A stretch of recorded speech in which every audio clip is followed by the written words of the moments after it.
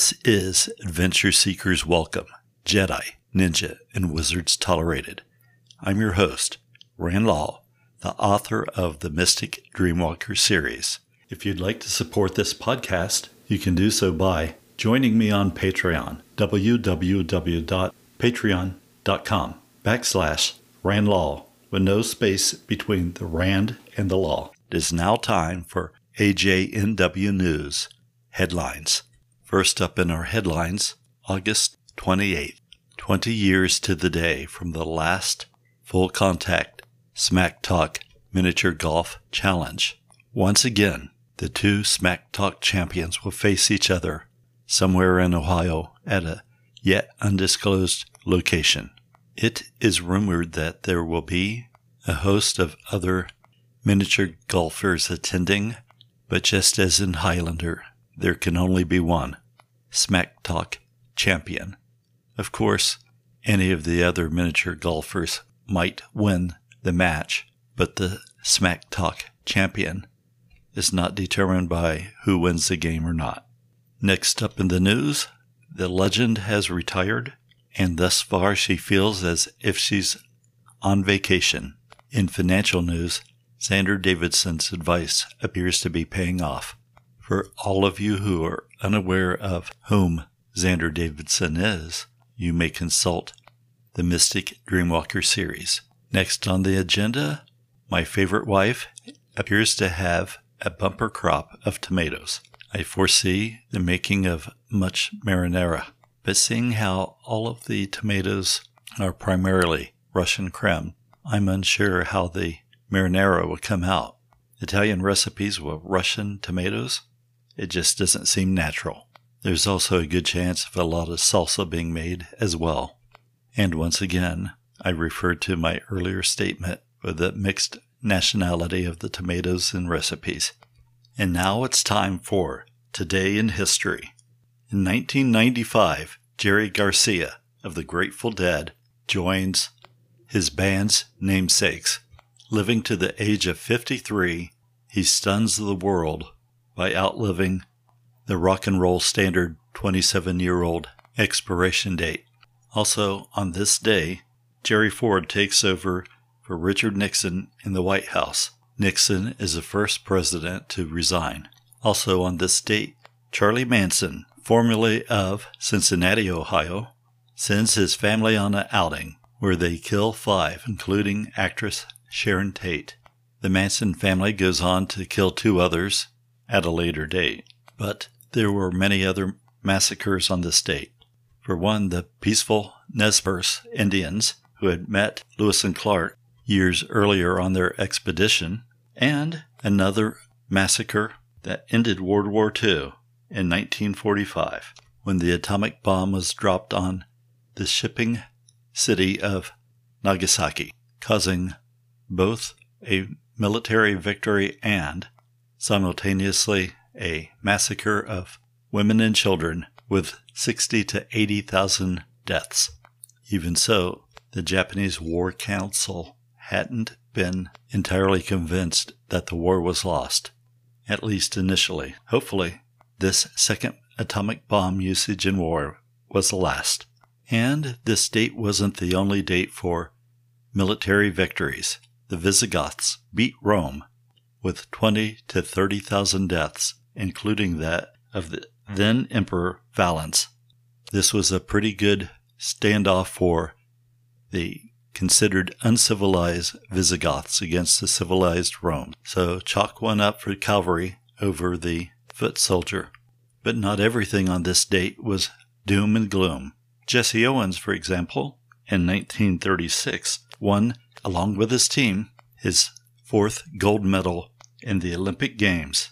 It was a giant take that, Adolf. But an even more peaceful thing happened on this date. There was a publication, a book that changed the world. Well, at least a part of the world. But not very quickly.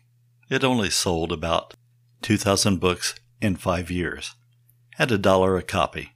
But that was an old-time dollar and not present-day dollar.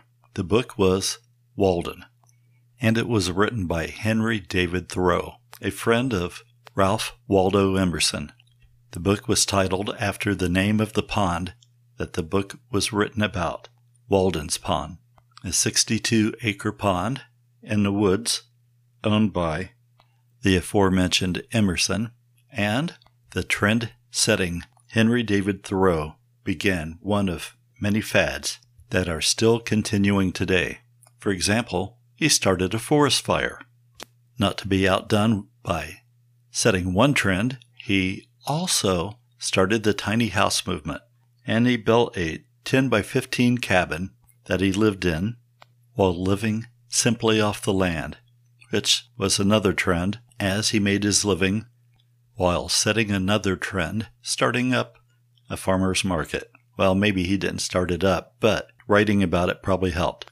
Sure, he didn't sell a lot of copies right off the bat, but he continued selling, and he wrote other books. So between being a writer and farmer's market, along with the tiny house thing, he was really ahead of his time.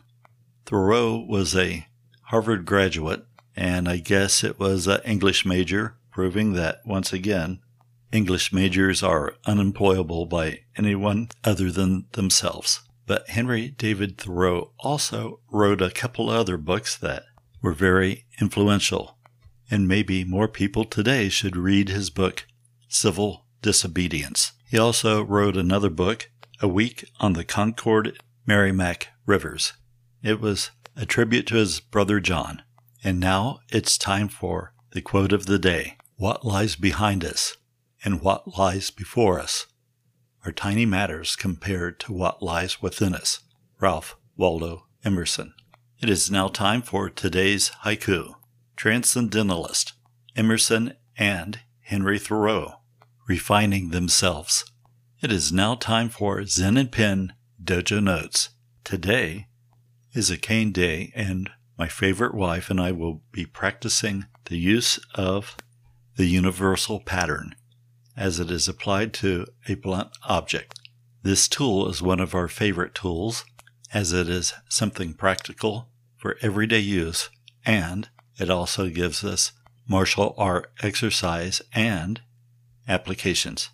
Not to mention, it really does come in handy when you forget that you're getting all of the gray in your beard and you exercise as if you were still young and good looking. Well, at least good looking. Oh, I guess that is dependent upon who's looking. Fortunately, my wife doesn't always wear her glasses.